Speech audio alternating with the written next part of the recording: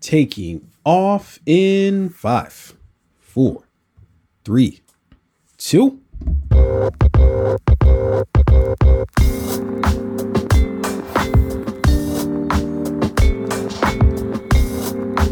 Yo, it's your boy T.O. As you know, it's your boy O Rain, real name, no games, no gimmicks. Yo, it's the motherfucking Fade Podcast, the one-stop shop for everything TV, media, and film related, along with any other goddamn thing we want to talk about. Coming to you live, direct, Heart Studios, Baltimore City. What is up?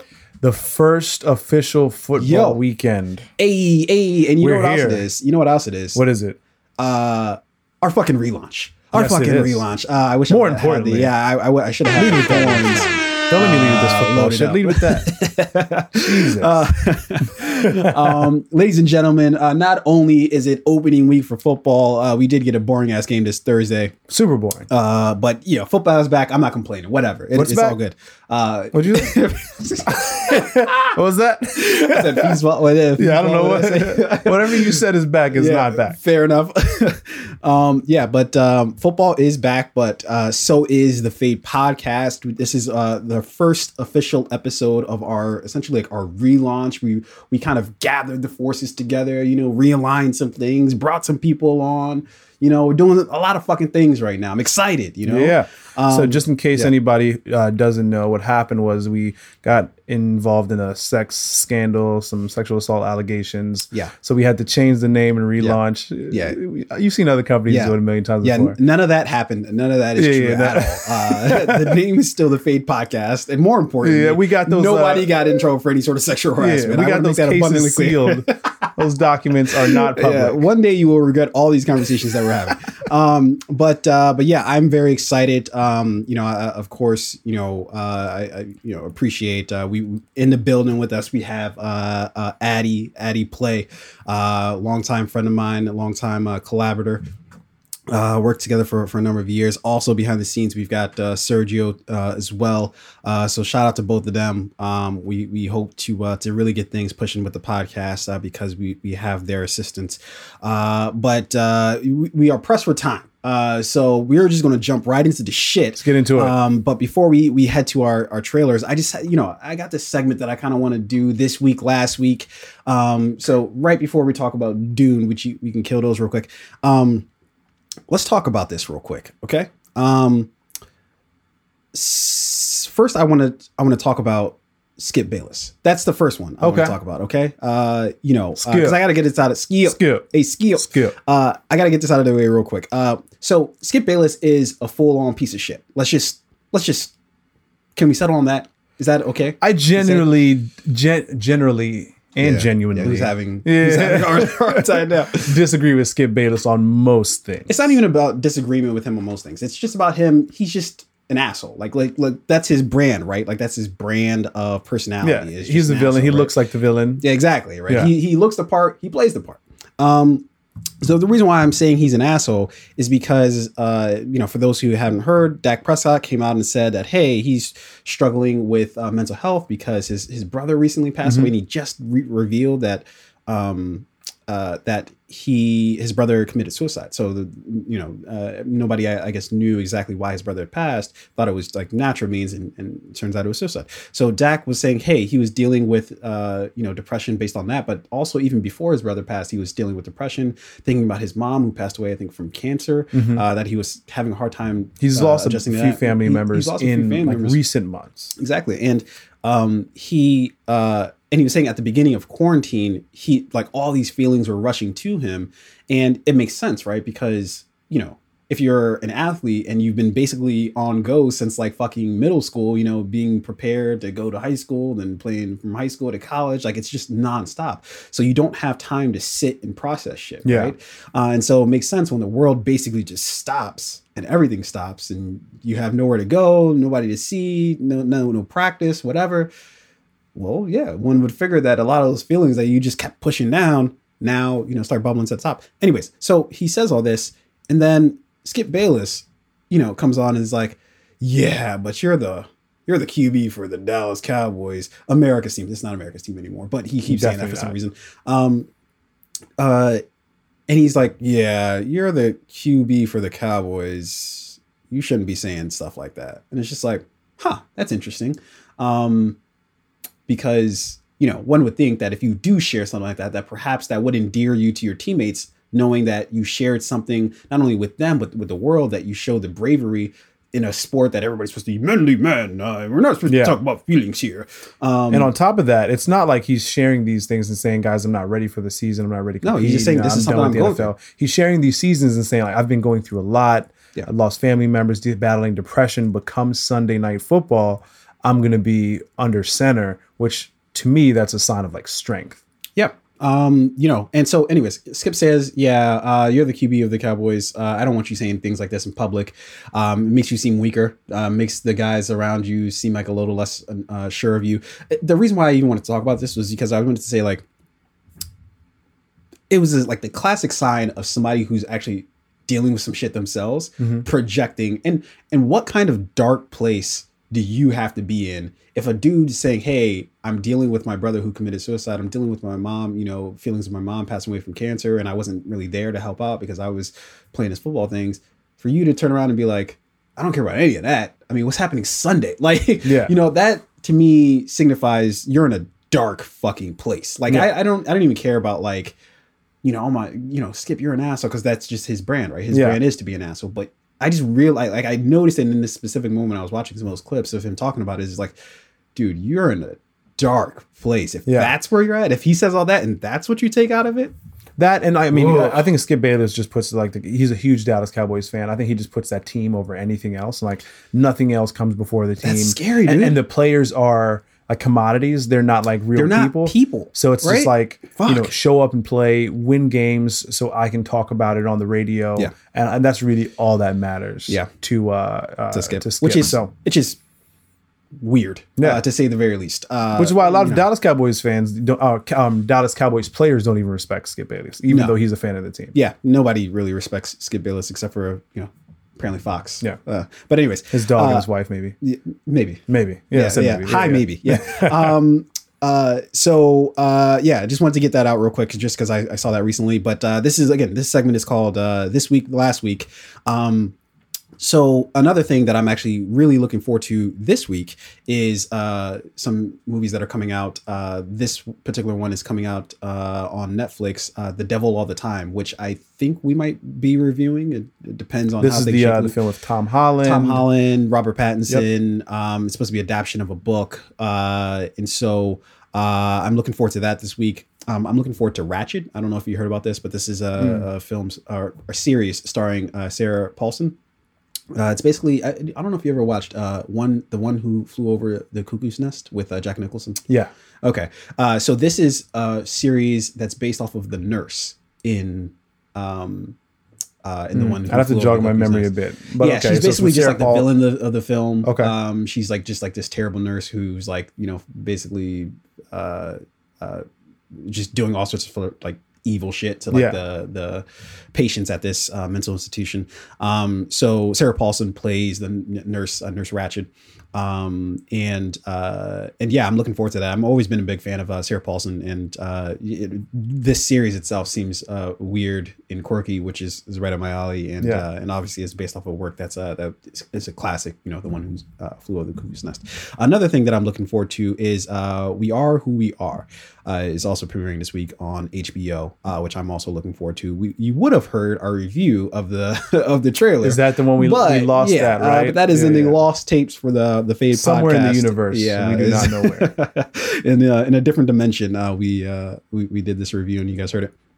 But I'm also looking forward to that classic coming of age story with I think, but updated, I guess, for you know the time period we're in. With all that being said, that's what I'm looking forward to this week, and some stuff from last week as well. But in any event, we'll just get fucking going here. I'll tell you what I'm definitely looking forward to. It's not coming out this week. Dune. Oh, I'm looking forward to Dune. First of all, what is your familiarity with Dune? Did you read the book? First off, I'm going to take that as a very. You can see my face. No, I didn't read the book. Of course, I didn't read the book. Fair enough. I feel like I likened that book to like Harry Potter and all that shit back in the day. Not exactly. It's more akin to I mean, if you're talking about books, I guess maybe, but it film wise, it's more akin to Star Wars than it is than it is Harry Potter. Yeah. Although it's kind of the same fantasy sort of situation. Didn't see the book or didn't read the book. Didn't see the original film based on the book. Yeah. Saw the teaser, the initial teaser that was released. Yeah. Watched the trailer. Mm-hmm. Didn't need the trailer. The teaser was good enough. I think, I don't know. If this is I hope this is the last trailer that they release. I'll say that. They don't. No, because they don't need any more. Well, you're gonna show me the whole movie. It already looks great. I'll explain all that in a sec. Let me get through the synopsis first. So for those who aren't initiated, this is a feature adaptation of Frank Herbert's science fiction novel, the story of Paul Atreides, a brilliant and gifted young man born into great destiny beyond his understanding, must travel to the most dangerous planet in the universe to ensure the future of his family and his people. As malevolent forces explode into conflict over the planet's exclusive supply of the most precious resource in existence, a commodity capable of unlocking humanity's greatest potential. Only those who conquer their fear will survive. This is directed by Denis Villeneuve. Is that how you pronounce his name? I never know how to pronounce his name. I always feel like everybody's wrong and that he's just going to call like, hey guys, by the way, you've been saying my name pretty much forever. Until he corrects you, go with it. Yeah, well, he can't correct me unless he wants to come on the show. Hey. Yeah. Why not? Yeah, I know. Why not? What better place to come on to than the Fade podcast? But this adaptation of the book, this film is written by John Spadis, I believe that's how you pronounce his name, Eric Roth, and of course Denis Villeneuve himself, and of course Frank Herbert gets a credit as well since he obviously wrote the book. This film stars Zendaya. That's another name. I don't know if I'm pronouncing. Am I pronouncing that right? Zendaya? I think it's Zendaya. Zendaya? Yeah. Yeah. Damn it. I'm fucking up. Rebecca Ferguson, Timothy Chalamet. I'm pronouncing that correct, I believe. Yeah. Jason Momoa, and of course the incomparable Oscar Isaac. Can you revive any sort of franchise without Oscar Isaac? I don't think that's possible, right? Like you need him to do it. Like it's like a prerequisite for restarting a franchise outside of perhaps maybe the Fast and Furious franchise. I mean, shit, if he jumped on there, he might. I feel like he could do no wrong. I haven't seen a movie or seen Oscar Isaac in a character that I haven't enjoyed. He's like a chameleon. He can play anything. He can do nothing wrong. If he played a black guy, I might even be like, I might be into it. I don't know. Go for it. It depends on how Robert Downey Jr. did it, and I was like, yeah, why not? Yeah, that's great, actually. So I think Oscar Isaac can do it too. What if he and The Rock teamed up, right? Because The Rock seems like the franchise restarter. I feel like they just need to get them. I feel like he could level The Rock up in his like acting ability. Like The Rock. No. The Rock will still be terrible. He'll still be bad. I feel like The Rock could play up to his competition. No. I mean, when he's opposite Kevin Hart. If he's just beating him up, maybe. When he's opposite Kevin Hart, you're funny Rock. But like opposite Oscar Isaac, you probably wouldn't want to level up. No, you don't think so? Hard no. But you just hate The Rock. I don't really hate him, but okay. So here's the mystery, right? Will or will it not be coming out in December? Because as of right now, it's set for December 18th. But there's been rumblings that perhaps they're going to change the release date for the film. I can neither confirm nor deny that is actually happening. According to my resources, which consist of Google. It's still a mystery in terms of exactly what will be happening with Dune at this time. Yeah, I don't think this comes out December 2020. I mean, you got Wonder Woman 1984 coming out in that same month. I think just like the week prior. It just doesn't make sense for a movie of this like magnitude, a movie this big. Why wait to drop it at the end of the year when it's already a busy time? And who knows if people are even going to be going out to the theaters then. So COVID-19 is not going away. You got flu season. It's going to be cold as fuck. Football season. Bro, I'm not going to go see Dune. They may as well drop it at the top of 2021. I don't know, man. I might have to make some exceptions here. I am so fucking excited for this movie. I recently read Dune because I had never read it. Not when I was in school. But I had recently read it because it was recommended to me. Shout out to JP. I'm working on a project of my own, and he was saying that Dune was kind of similar in some ways to sort of the idea that I was thinking of. So I was like, all right, fuck it. Let me pick up Dune. So when I say pick up Dune, I meant listen to the audiobook because it is a long fucking book. Or at least it was for me. But yeah, it's such a interesting story, and it's so complicated as well, but it's so suited for, and I'm so excited that Denis Villeneuve is the director for it, because I was in awe of what he did with Blade Runner 2049, and his catalog is, what were we talking about before? That Oscar Isaac doesn't miss, right? Denis Villeneuve, he doesn't miss. I haven't seen a movie where he's done a shitty job. I was going to say Science. No, what's the movie with fuck? Yeah, Sergio's gonna be pissed. So what? Arrival. Arrival. That's what I meant. I don't know why I was about to say Sicario. Sicario. Oh my, like fucking classics. Prisoners. He has Prisoners was phenomenal. Another movie he did with Jake Gyllenhaal was It wasn't Enemy. It wasn't Enemy. Yeah, no, Enemy. It was Enemy. Yes. Yep. Enemy. Enemy is fantastic fucking weird movie, but it was fantastic movie. The spider at the end? Spider at the end. I mean, why just spoil alert? I mean, what the fuck? Yeah. Well, I was talking about Spider-Man. Yeah, he turned out to be Spider-Man. Because he is in Spider-Man. Yeah. You see how I bridge that gap? Circle. Yeah, see how I bridge that gap? Yeah. Great job tying that thread. So yeah, he doesn't miss. But let's talk about the actual trailer specifically, though. So at the beginning of the trailer, we have Timothy Chalamet, who's playing Paul Atreides. He's talking to the Reverend Mother, I think is her name, and he puts his hand in a box, and there's just drama with that at the beginning. And for those who don't understand, like the story of Dune, that's a pretty that you're basically at the beginning of the book right there. And it was such a sort of a tense sort of moment, and he captured it so well. And then you go on through the trailer, and then you just see sort of the different landscapes that they use, or that they're going to explore in the film. You see a lot of the different characters. You see Jason Momoa. You see an Oscar Isaac, and if I'm not mistaken, Isaac is playing. He's playing Paul's father, who's Leto Atreides. And then you have Josh Brolin as well. Just like everybody, what was the payroll for? Like, what did it, when the accountant looked at it and was like, I mean, I don't know if we have this in account. Like, what is going on here? Do we need to take out a line of credit or some shit? Because they've got everything. Dave Bautista, Stellan Skarsgård, who is basically unrecognizable as Baron Harkonnen. And Javier Bardem is in this film. Yo, and this is another team up between Javier Bardem and Josh Brolin from No Country for Old Men. Yeah. So they're teaming up again from that. Just everybody in the fucking film. I'm excited about it. Going through the rest of the trailer, we just see different shots of things going on. I'm loving Rebecca Ferguson as Jessica, or Lady Jessica. In the film, I think she's definitely suited for it. And the film just is high drama, in very stark contrast to what we shall only speak of very limitedly, the David Lynch adaptation of the book for Dune, which has been very much panned across the board. There is nobody who likes this film. It's terrible. We shall speak of it no more. Let's move on. See, I didn't see that movie, which, I mean, in judging by hard to watch, just the teaser and the trailer for this film, great cast. You get introduced to the wide variety of the cast members throughout this trailer. Yeah. Stunning visuals. Zendaya, one of the things I really liked about this trailer is like you get a chance to really see the costumes, right?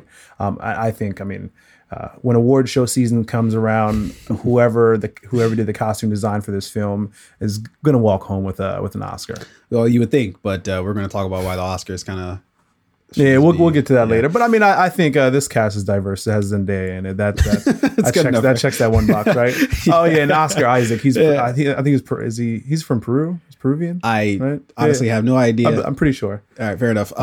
Checks those two boxes. We're good. Yeah. So long story short, we are very much, and I think we'd be remiss if we didn't talk about the last sort of shot from the film, which shows us on the planet, and you see sort of the giant sort of like worm monster. I forget exactly what it's called, and everybody can bury me for forgetting. Sandworms, I guess they're called, that are on Arrakis. just fucking stunning, man. Yeah. Just fucking stunning to watch. Thank God this movie is coming out because we need something to like. Tenet was great, but I think maybe this movie is more of like the thing that can perhaps get people back out to theaters. In that it's going to be complicated, but also I think for even if you don't know what the fuck is going on, you'll still be able to like, even if you hadn't read the book, which is different from a book or a movie that we're going to talk about later. But yeah, not to waste too much time on this. I'm fucking stoked, so fucking amped for Dune. It looks every bit as good as I thought it was going to be when I heard that Denis Villeneuve was directing. So with that, I still don't think we're going to get it in 2020, but. Again, this movie looks phenomenal. Yeah. So like the cinematography for it's great. The sandworms look freaky. But in another sense, we've got a trailer for a movie called Freaky, which is, I guess, kind of an offshoot of like Freaky Friday, I guess is what we're doing here. It's close enough. Yeah. Switching bodies with not your mom in this case, but a serial killer. Yeah, which I guess is cool. You know, that might actually be fun if it were only for 24 hours.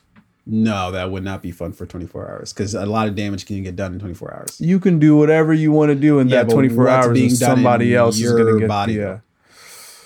Yeah, true. Yeah, can't go back. Take back. You can tie up some loose ends. If you've got a court case coming up, listen, I got to get this district's attorney out of here.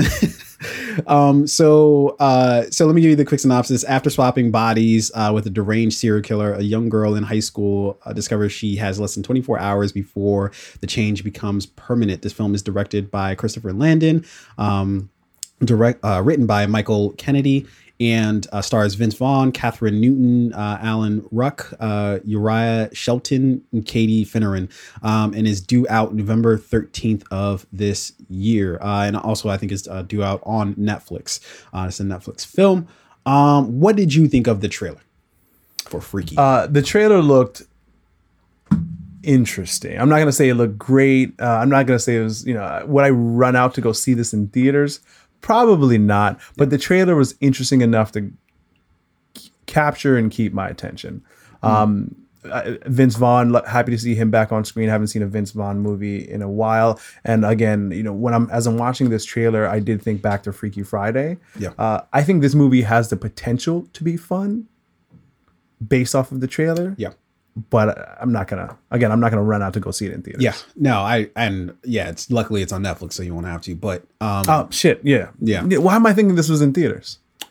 I couldn't tell you. Yeah. I don't know. Cut that part. No. So yeah, I thought this trailer looked really interesting. I'm loving Catherine Newton. What I remember her from is, unless I'm mistaken, she was in Supernatural. I think way back yonder. And when I say way back yonder, I mean, maybe a few years ago. I think she was great in that. Yep, she was in Supernatural. Yeah. Good pull. She was recently in Pokemon too. Yeah, Detective Pikachu. Yeah, I didn't see it. Which is not bad. Is that? Surprisingly not bad. Fair enough. Vince Vaughn obviously is Vince Vaughn always. So, seeing him in pretty much anything is great. I remember the last thing I watched him, which I thought he was excellent in, was True Detective. Season 2 was really the last thing I remember like watching him in. I might have seen some stuff with him after that, but I don't remember that all that well. But True Detective Season 2, I thought he was fantastic in that. So in this trailer, we get sort of the change up of people, the personalities where they swap bodies. And so I thought it was interesting. There was a couple of laughs there. I'm not always one for the kind of like, like, I guess it's funny to like, oh, Vince Vaughn dancing around like a teenager. And it's like, yeah. What is that style of comedy called? Like, not like slapstick style of. Yeah, I guess it would be more akin to slapstick than anything else. But yeah, I don't know. I don't necessarily enjoy that all that much. Yeah, like overly theatrical. Like, style it's just comedy. Like, come on, like we all know what the fuck's happening here. This is not, and we've seen it a billion times. It's not tremendously entertaining, but I enjoyed some of the jokes that they made from the trailer. I thought it was even the poster seems like uninviting, I guess. Like, Well, it seems like very like typical again, like going back to Freaky Friday. I think that's what it's supposed to be. It's supposed to be sort of a mixture of, because I think I saw one of the working titles for it, or I guess one of the, somehow I came across this title was Freaky Friday the 13th. So I think it's supposed to be the mashup of Freaky Friday as well as Friday the 13th, and kind of combining those two. So yeah. And when is this? So November this project 13th. is coming out November 13th. So it's hitting after Halloween, which is Interesting, Yeah. to say the least. like it would have been well timed if it hit like the week prior, or maybe like the day of, something like that. Maybe COVID has something to do with it. I don't know. But I feel like, I mean, if it's coming on November 13th, the project is already complete. Might as well Netflix push it up a already few. has the content. Or maybe they already probably. have a lineup. I don't fucking know. Yeah. It seems like they're missing the boat. But I'll whatever. watch it because now I know that it's on Netflix. I think this movie, for whatever it's worth, for like what it's intended to be, is going to serve that purpose. But don't have high expectations for this project. Fair enough. So again, that's due out November 13th on Netflix. Yeah, with that being said, we'll just we'll push on here. You know, we get a lot of sci-fi fiction. You know, this movie in particular, Freaky, it was it's a mashup of a couple different genres. You know what else is a mashup of a few different genres was Blade Runner, right? Yeah. You get a lot of you get a lot of noir, right? Film noir, and then you get a lot of science fiction, you know. Great movie, staple, right? Ridley Scott, classic film, right? Yeah. Yeah, didn't know it was going to be coming to real life. I didn't know we were actually going to be living in Blade Runner at some point in our lifetime. Which we are, you know, now that we get these images from San Francisco. So let me give you guys the Lolo here. So it turns out that fires have been raging along the West Coast recently, I think up and down the West Coast. So like even in Washington as well as California, with blazes breaking out Southern California to Washington, as I was saying. So basically, the skies are just fucking orange. This obviously prompted people to kind of post similarities. So everybody pointed out that, hey, this fucking looks like Blade Runner, the recent Blade Runner 2049 that Denis Villeneuve, which we talked about earlier. And if you're watching this right now on YouTube, the footage that you're seeing here is real footage. I wonder how much from of it California. is real, and how much of it has been doctored, because it's just. Based off of what I've seen just on Instagram, just on the news, where they're not like editing it in any way. How do we know they're not editing it? Like I choose to believe that it isn't. I edited, feel like but how do I we feel like really this is know that? crazy enough that if you were to take the extra step to edit it a little bit more, it's like doing the reality of the thing that's happening a disservice, because you're not being authentic. They would be a piece of shit. Yeah. Oh, okay, so I guess this shot makes it so that we know that that's actually white light that's being shown. It can still be doctored, but that makes me believe it a little bit more, because everything else, you see how this is everything is tinted. Well, I'm going to lean on the side of optimism here, where I think the footage, optimism would be that it doesn't look like that. Optimistically, I think the footage, some of the footage that we're seeing here, some of the images that we're seeing captured on Instagram, what we're seeing on the news, are not doctored or edited in any way. Sure. In short, again, it looks like Blade Runner 2049. I bet the studio is thinking like, holy fuck, if we would have just waited on that project, if we would have started filming in 2020, we could have saved $400 million. Yo, Roger Deakins, because he was the DP for Blade Runner 2049. He was like, fuck, man. You know how much easier my life would have been in post? Jeez. If we could have just in post. Oh my gosh. Fuck. And you don't have to fix it in post. It's in real life. Addy, I think you had mentioned this during one of our calls earlier in the week. Like, if you are an aspiring filmmaker, if you're if you're into cinematography, if you're an actor, actress, whatever, if you're doing anything in film and you're not out right now capturing some of this content, whether it's like B-roll, again, if you're an aspiring actor or actress, if you're not out like just doing scenes, whether even if you're just walking down the street, you're putting together somewhat of a portfolio to use in the future, you are doing yourself a disservice, because this, like how things are looking in California right now, not having to do any back end editing, there's so much content right now that could be captured. I feel like we're gonna be seeing this stuff for a long time to come. Yeah. So a bit of science here. So Basically what we're seeing is like the smoke particles, because of the fires. We're seeing the smoke particles in the atmosphere that kind of scatter the sunlight. So, and I don't know the first thing about any of this shit. I'm literally reading somebody else's That words sounds here. right. No, spot on. So, unlike a clear sky, which we perceive as blue thanks to Rayleigh scattering, I don't know what the fuck that is. Rayleigh scattering? I don't know. A smoky sky appears red and orange. This is because smoke particles scatter or reflect wavelengths of light in the red portion of the visual spectrum. Red light has a lower frequency than blue light and therefore scatters less frequently than blue light when the sky is clear. So that's a little bit of the reason why we're seeing these hues here. But obviously, given shit with the environment in terms of the effects of climate change and how they cause these fires to happen, or at least exacerbate, the problem of these fires. So seeing weird shit like this is going to basically be the norm, which is weird when you talk about the dystopian future that was Blade Runner 2049. A lot of the shit that we're seeing as like fiction in past is now becoming coming like for future, or not even future, present. Yeah. People love to quote the book 1984, which basically talks about, again, another sort of dystopian future. We're living a lot of the shit. Everybody's quoting it now because we're seeing a lot of that shit come to life, such as like I wonder if there was a Simpsons episode that predicted this, because they've done well at predicting. You see, a lot of that shit has been bullshit that people have like. I don't know, man. To make it seem like, I mean, the Simpsons have been. They've predicted Super Bowl victories. They predicted Donald Trump being president. Yeah, they didn't. Yeah, I don't know. No, it's real. It's real. All right, you conspiracy theorist. It's real. Right, let's push on from this. What we will do is we will move on to perhaps the most important story of all. As with every week on this show, or at least most weeks on this show, we've got a little thing called Press Play. Press Play. Hey, my favorite segment of the show. Another one. This is another they. Is that another they? Is that what you're talking about? They, the other one. He says, he's always like, stay away from they. Don't let they. Never heard it. Yeah, that's a DJ Khaled. I can't do it with his same enthusiasm. But we have a really interesting press play, and I think the story around this particular one is interesting.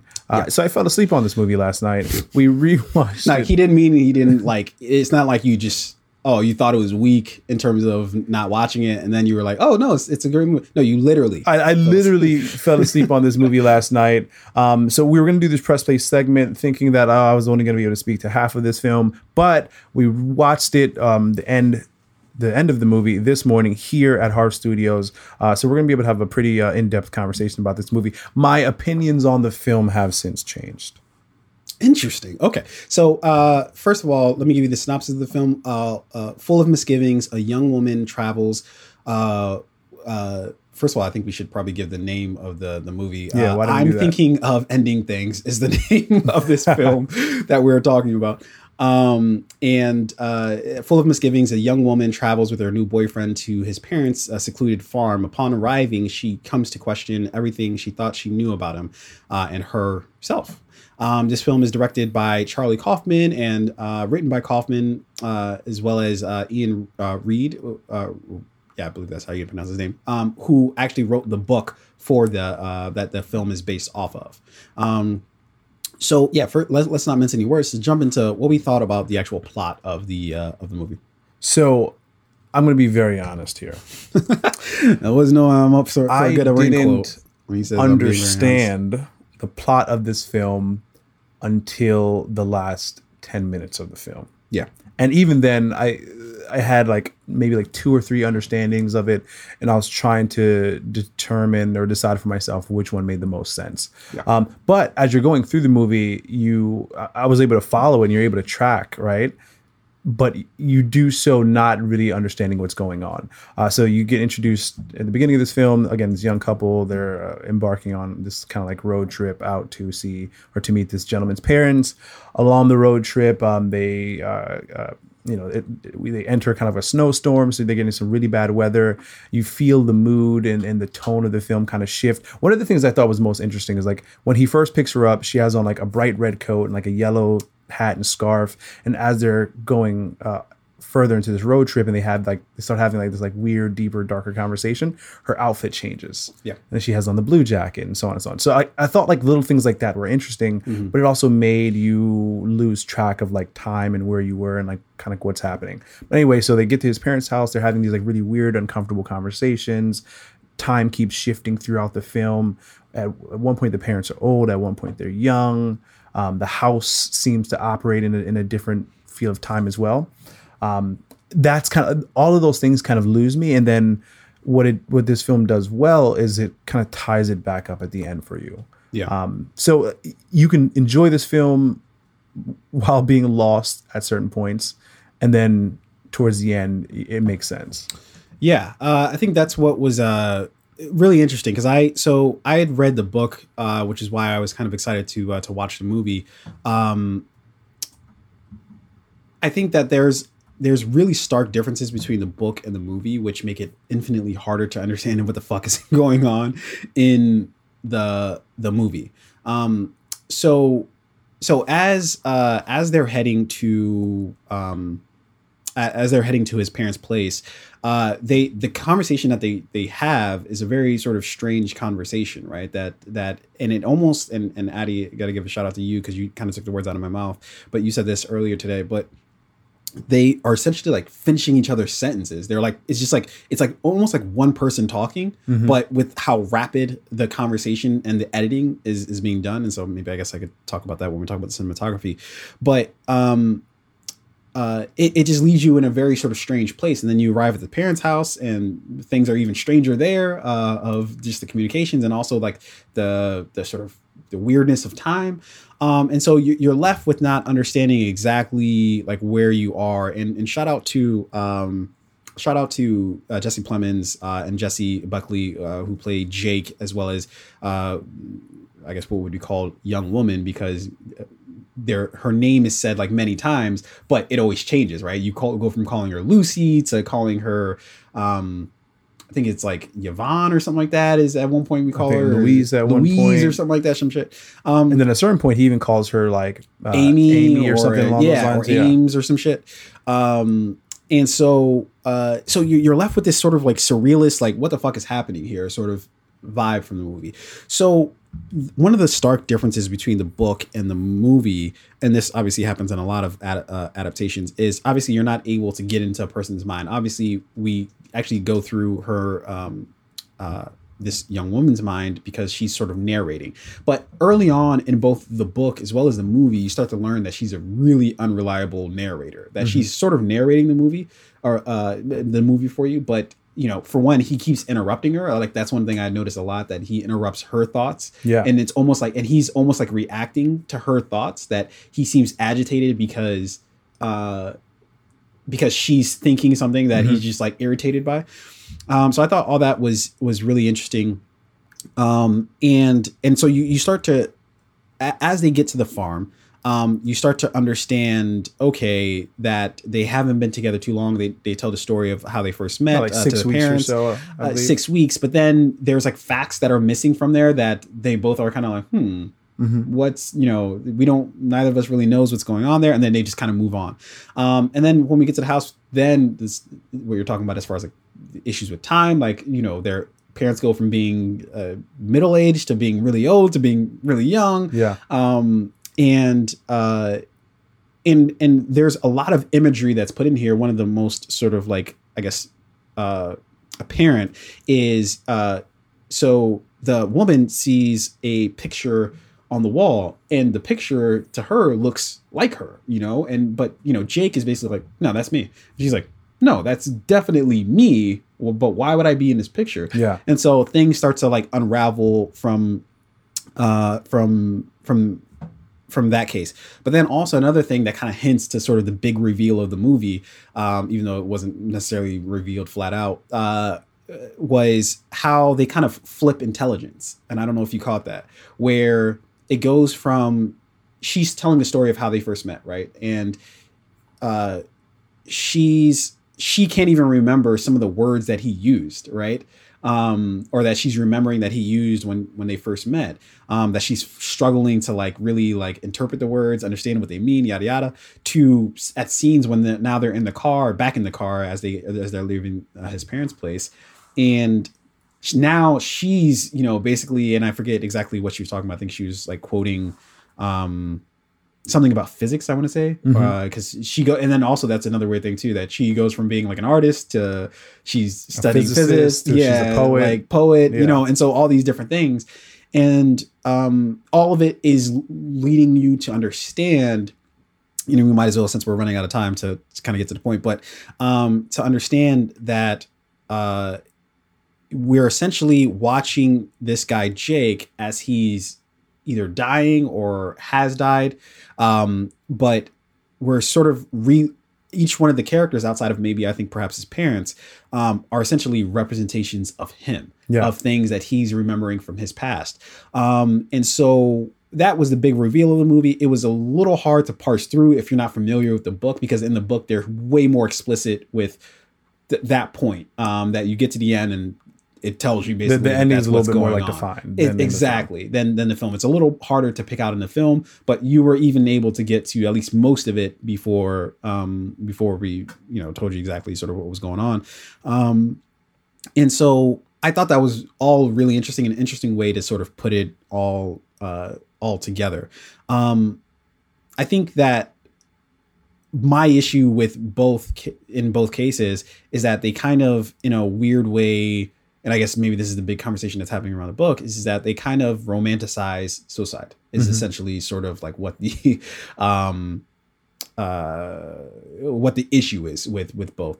I think that they kind of do in a lot of different ways. That they kind of make it ending things feel so like serene and peaceful, and like, oh, it'll be so much easier. I mean, it wasn't serene or peaceful, but it was. They try to make it poetic, and I think that that's sometimes like, where's the line, right? Between making something, because when things are poetic, it becomes things that you're trying to like, is okay to like mimic, or it's okay to like, oh man, I want to be, you know, poetic, and I want to be, you know, it's beautiful in a way, and you know, but truth is, it's not. It's ugly. It's dark. It's fucked up. Yeah. And I don't think that this film nor the book really sort of like, I guess it's all dark, but it does it in this really sort of artistic way, which kind of detracts from the fact that it's a dark, really dark like the thing. harsh reality. I mean, like the movie itself is kind of dark. The book itself was kind of dark, but it's all done in this really poetic way, which kind of takes away from that, I think, underlying thought. But in any case, let's try to breeze through the rest of these real quick. I know you're very limited on time. So let's talk about the characters real quick. Who's your MVP? Who's your runner-up? So my runner-ups, I'm gonna give 2 runner-ups, and my MVP, I'm gonna have to like make just a quick decision there. So Toni Collette, who plays Mother, I thought she did a phenomenal job, just making you like. You felt their relationship, like this, like kind of like a estranged mother and son relationship. She made you uncomfortable. She was unsettling. At certain points, she seemed like a charming, loving mother. And it was that dinner conversation that made it difficult for me to like understand what's going on. Like, is it him? Is it her? Is it them? And I thought it was because of the performance that both parents had. Yep. So she's one of my runner-ups. Honestly, I know this is going to sound weird because he did such a stellar job in this film. Jesse Plemons is also one of my runner-ups. His performance was stellar, but I think there are 2 people, in my opinion, who like really shined for me. So my MVP 2 is going to be David. I don't know what the fuck. Dwellis, David Dwellis, who plays father.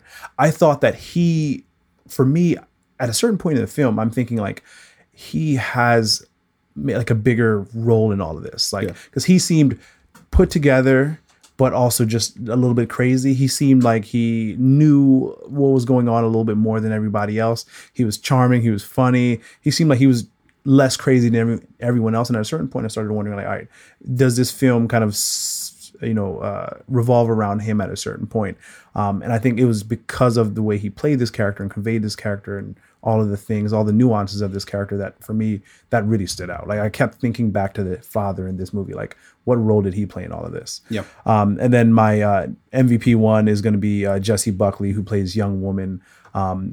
You like her from the beginning and you root for her throughout this entire movie.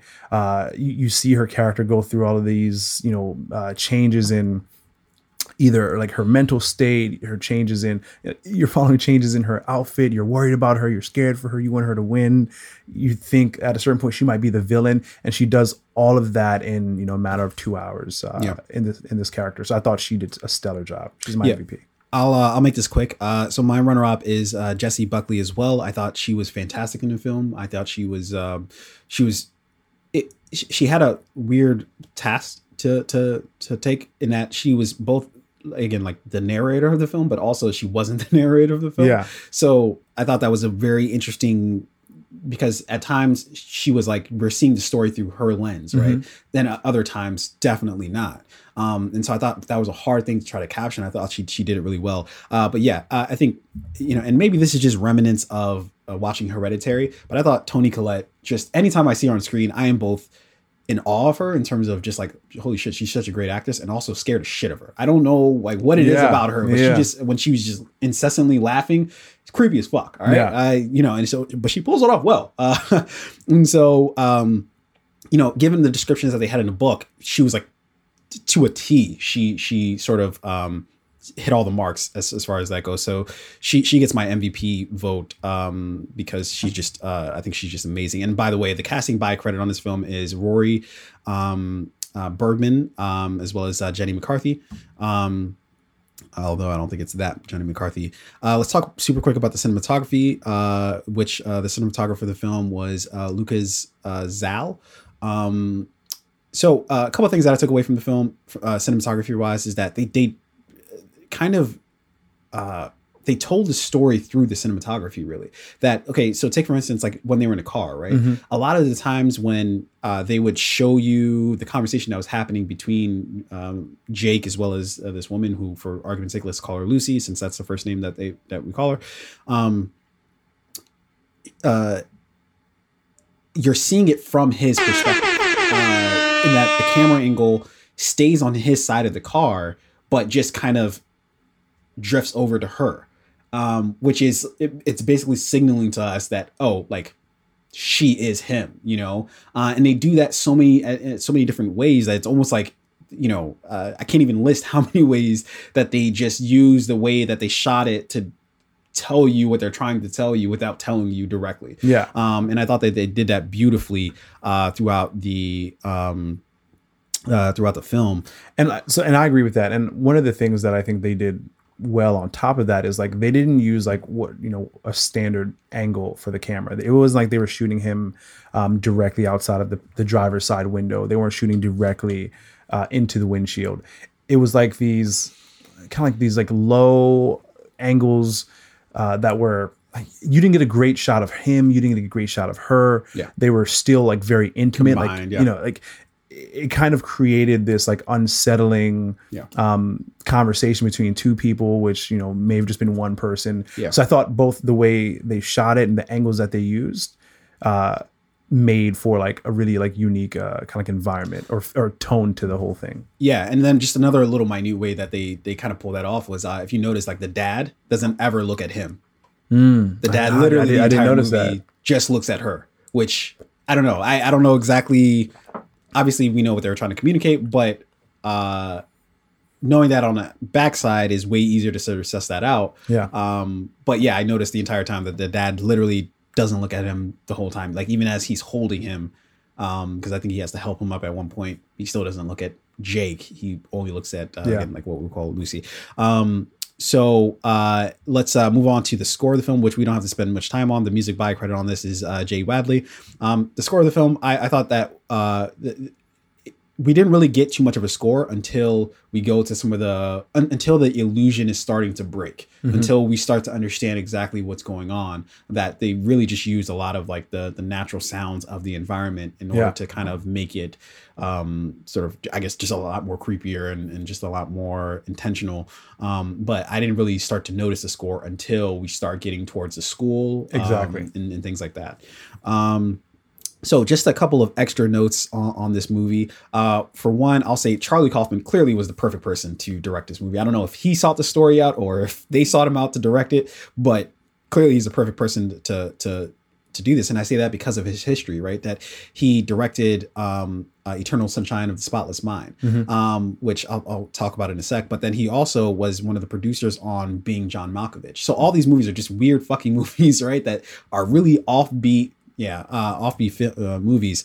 And Eternal Sunshine, and this movie is basically Eternal Sunshine of the Spotless Mind without with the characters all being the same person, essentially, because it plays with time and it plays with going backwards and forwards in time and things like that.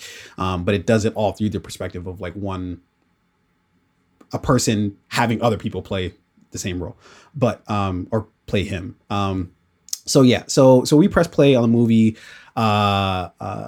I'm thinking about ending things, and we hope you guys did as well. Let us know what the fuck you thought about the movie below. Give us your understanding of it, as well as just how you felt about the movie overall. How did you feel about the book? Did you like the sort of how they portrayed the book, or didn't you like, how they did things from the book? Most interestingly enough, like if you've done one or the other, if you did it in reverse, if you read the book and saw the movie, or saw the movie then went back and read the book, I think those perspectives are like really interesting. So I would really want to hear from those people. If you've done one in reverse, share with us your thoughts on like what you think of seeing the book or reading the book first versus the movie, or watching the movie then the book. I feel like you'd have two very different perspectives. Yeah, absolutely. So with all of that being said, I think we are going to hop out of here. We're a little bit of an abbreviated show, but maybe we'll try to make this thing a little more compact, a little more direct, in your face. I don't know why that was straight to your face. What did you used to say? Live and in your face. I don't know. I think you used to say straight to your face. Straight to your face. Yeah. You should bring that back. Yeah. All right, ladies and gentlemen, we appreciate you listening as always. So if you listen all the way through, again, we appreciate you. We love you. But hit that like button, hit that subscribe button, hit that share button, share the shit with everybody. And I just hit the camera because I'm flailing my arms here. But share the shit with everybody that you think can benefit from the conversation. With that being said, I think we will hit the very usual protocol. Fade out. Peace the fuck out. Very true. Tennis. All right, get the fuck out.